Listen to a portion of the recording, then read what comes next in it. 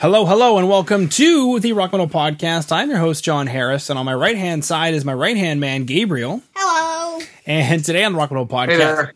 Hello. Today on the Rock Metal Podcast, we have Death Perception, and they have a new album called Ashes. It's released on June 18th via Wormhole Death Records, and right now I'm being joined by Nathan to share some more information about this stellar release, as well as what the boys have got going on. We'll chat about a couple of tracks here as well. So Nathan, welcome to the show. Hey, thanks for having me. Absolutely great to have you on. Now, kind of a funny one is Wormhole Death. They're in Italy. You're a Canadian in Canada. How in the world did this partnership happen? Were you guys shopping around when you finished the album, or what happened? Yeah, we were looking at a lot of labels, and it just so happens that we played a show in Cuba with Mephisto, and they signed with this label as well. So I got in touch with them and asked them, what do you guys think of your label so far? And they said they recommended it to me. So I reached out, and the rest is history. It sure is, baby. Yeah, I know Mephisto, and that's cool. Playing a gig in Cuba. This strange word you said, playing a gig. This must have been years ago, before gigs were outlawed. We played in 2016. Yeah, when we met them, it was 2016. Before gigs were outlawed. They're having political unrest right now, so we wish them a safe recovery. For sure. Yeah. A few things going on in that part of the world, as well as a few other parts of the world. Real crazy time. Yeah, big long sweet. Okay, so you mentioned you were asked them, smart question, right? You reach out to a band, how do you like your label? You get the gist of it. What was it that struck you about that label? And the reason I'm asking is because so many bands don't trust labels. So what made them so trustworthy? Okay, well, for one, it helped having the brother band, right? Mm-hmm. And then you can kind of see, because they're a little bit ahead of us, how is their release going? What kind of things are they doing? But also, when I looked at some of the other bands, like some of the other labels, I looked at like one from New York. It's a hardcore label. We don't really fit that. And then, some other, you got to look at the roster and you go, are we like these bands? Is this, could we go on tour with these bands? And then you start going, okay, we're kind of more on the death metal side.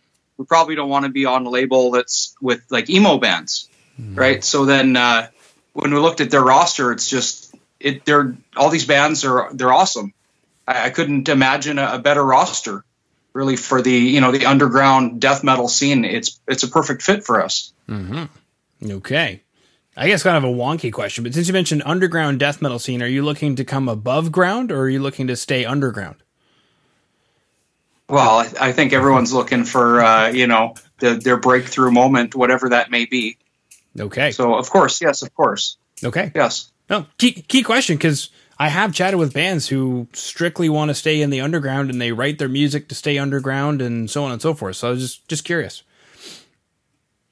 Okay. I think that maybe our style might separate us from some of the other groups because we're kind of towing that line between, something you can play for your grandma and your grandpa and something that's going to freak them right out. I think we're kind of in that between zone where you can still kind of understand what we're doing.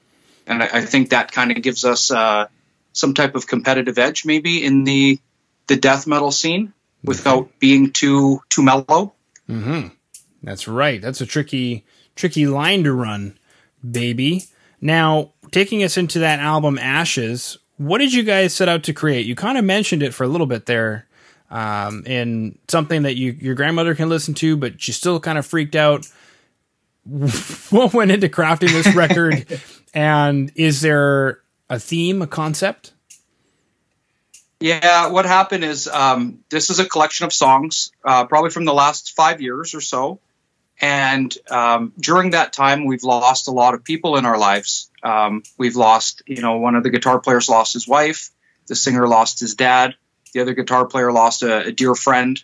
And some of these songs, I think they already had the dark edge to them, but when they were completed, it kind of forms like a theme of loss, and that goes along with our album art. There's a girl putting ashes into in an urn, and I think without intending to have a theme. I think it all came together like that, and maybe unintended, but it really, you kind of want to, with Ashes, you want to kind of remember and cherish and honor these memories, but you also kind of want to close the door on that and move forward. And I think this album also does that for us. Mm-hmm. Yeah. Is that what the track No Tears for the Dead is about? I think that one's touching on some of the war topics. Particularly when I read the words, I didn't write the lyrics for this one. This was our singer wrote the lyrics. And I envision Middle Eastern war, a kid kind of cleaning up the blood of his parents. That was some of the lyrical content. It's a little bit vague. You can kind of put it to whatever you want, but that's how I see it when I listen to the song. I imagine being in a war-torn country and having to live through that. Okay. Bleed to Death. Did you write any lyrics on this guy? No. This is half Dana, our guitar player, and half Kyle, the vocalist. Okay.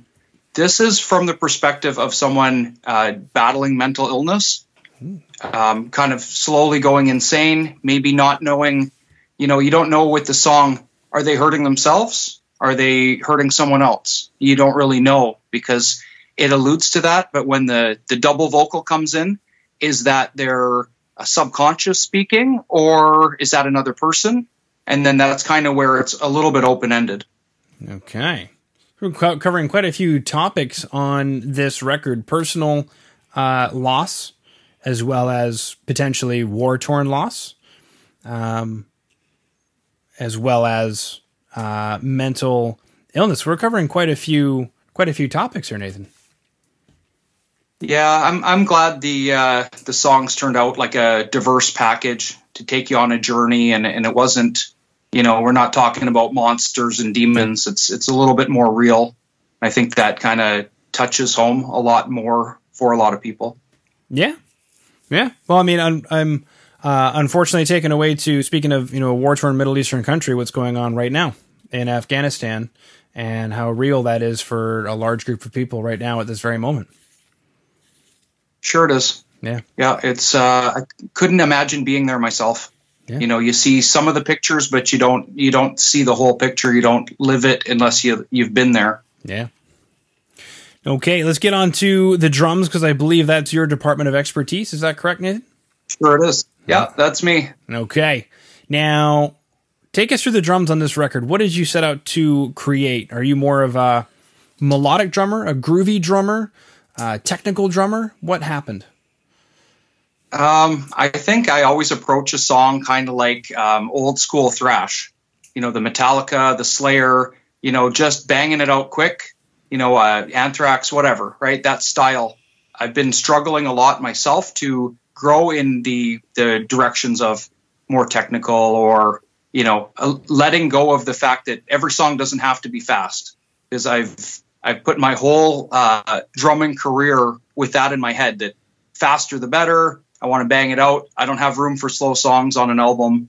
And it doesn't, it's good to have a different kind of view than maybe the other members in the band. Yeah. But I think they forced me to grow, and I think I also forced them to grow a little bit too. Mm-hmm.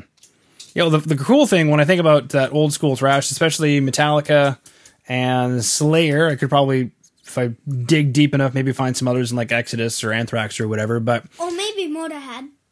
Motorhead would not be thrash metal, but we were just chatting about Motorhead the other day.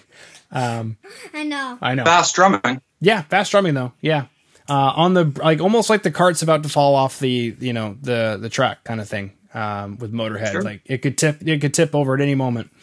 But one of the things I really liked about Lars, especially in Metallica and the thrash, was that he sometimes did basic beats. So, made room for the vocals and made room for the song. And same thing in Slayer. I can't remember their drummer's name in the 80s, but there were moments where it was like, well, that's just a basic beat, or he's just doing something really cool on the ride, but he's doing something simple somewhere else so we can really hear what he's doing on the ride. And I really appreciated that, as opposed to just the whole song. Sure. Yeah. Cool. I think Slayer really showcases the fills. The fills are just amazing. You know, maybe he's just hanging back during the vocals, but those fills are going to get you. They certainly will, sir. Now, how much time do you spend thinking about things like fills when you're making a record? Like, how many fills did you write for this record? I think they kind of come with time. You bang out the song, you figure out what kind of beats you want to do, and then the fills should kind of let you know when the next part's going to come, right? So, as an example, our song "Final Breath," it's probably got maybe the coolest fills of the album because they're just it's in the middle, and the bridge part is pretty groovy, and all of a sudden these fills are like, and it took 5 years to figure out, okay, this is the fill I want, and I'm not changing it. Yeah. So I don't think the fills come first. I think they're the icing on the cake. Mm-hmm. Very true, baby. All right. So the kick and the snare, they're the cake, and then the fills are the icing. What about cymbal work? Are you one of those drummers that has like a gargantuan kit? Like people like they come into the studio, you're gonna go play a gig, and they look at you like you're crazy because you got 20 cymbals and 13 toms and. I know, like we were working on a mix that month, and we were like separating the cymbals. So like we were like listening to like what's a splash and what's a China, and we were doing splash 1 or splash 2, and one of the sounds was like a splash, and the other one was like a hi-hat, and they were both on the same track. So can I have like a picture of their drum kit, please? Oh, yeah. So we are part of a mixing group, and we got some tracks from a band, and the producer had put spot mics on lots of cymbals. So we had overheads, room mics, and then spot mics on a bunch of cymbals. And so it got to a point where it was like, can I get a picture of this drum kit so I can see where these things are supposed to go? Because I'm otherwise trying to listen to the overheads to figure out where splash 1 is and splash 2 is. And, you know. But yeah, initially it gets pretty complicated. Yeah. What kind of a setup did you guys have? No, I'm going to say I'm quite the opposite. I feel like in order to maximize speed, I need a really simple kit. I want to keep it really basic. I play the normal 5-piece kit, what you find in a store. I do have a couple extra cymbals. I need to have my China and stuff like that. I find that I do prefer ride crashes because I like to ride on them. If the cymbals are too small, it doesn't work with my style. I would prefer to even make my kit somehow smaller. I'm thinking about building something with maybe 18-inch bass drums, so it's lower, it's smaller. I can bring the toms closer. I don't like reaching. I don't, I've played some big kits on tours, and I always, cut a finger. Or, it just feels like you're exerting yourself for no reason. So yeah, I think the toned down stuff works the best for me. Yeah, everything you're saying makes sense, especially for death metal, because you don't need a big. I've those jazz drummers. They take one of the toms off and they put the ride there. Yeah, I don't like that. No. I counter that a lot, and no, I need all the toms. Okay, you got to do fills. I'm not the Beatles. Yeah, but find the halfway. Add a couple cymbals. You can accent yourself. Yeah, and keep it simple. Cool. All right. So far we have chatted about Wormhole Death, joining Wormhole Death, and then the partnership with Mephisto. I think that's how you say your name, right? Mephisto. Mephisto. I'm not sure how you want to pronounce it, but it's the same band regardless. They're great. Exactly, baby. We chatted about them. We chatted about Wormhole Death. You guys joined Wormhole Death. You're happy with them, so the recommendation was good. We chatted about building a drum kit. We've loosely chatted about recording drums. We chatted about Bleed to Death. We chatted about No Tears for the Dead. The lyric videos / music videos for those will be available in today's show notes. So if you're listening on Spotify, Apple Music, TuneIn, iHeartRadio, wherever you're listening in the show notes, there should be links to those videos. If you're watching on the website, therockmetalpodcast.ca, or on YouTube, once again, in the show notes down below, you should be able to see a link to the boys' Bandcamp page, as well as links to the 2 videos for Bleed to Death and No Tears for the Dead. Nathan, is there anything I missed that management said we had to chat about and I didn't hit it? I think that's pretty much it. We are very excited to start filming a music video, a full music video, full production with Dark Moon Productions from Ottawa. It's going to take place maybe at a farmhouse. I think that's all the real details I'm going to throw in there, but it might be for another song, maybe a black metal feel type song off of our album. Okay. And starting at the end of September. So we're very much looking forward to beginning the journey of that one. Beautiful. All right. Well, thank you so much for coming on to the Rock Metal Podcast today. Thank you.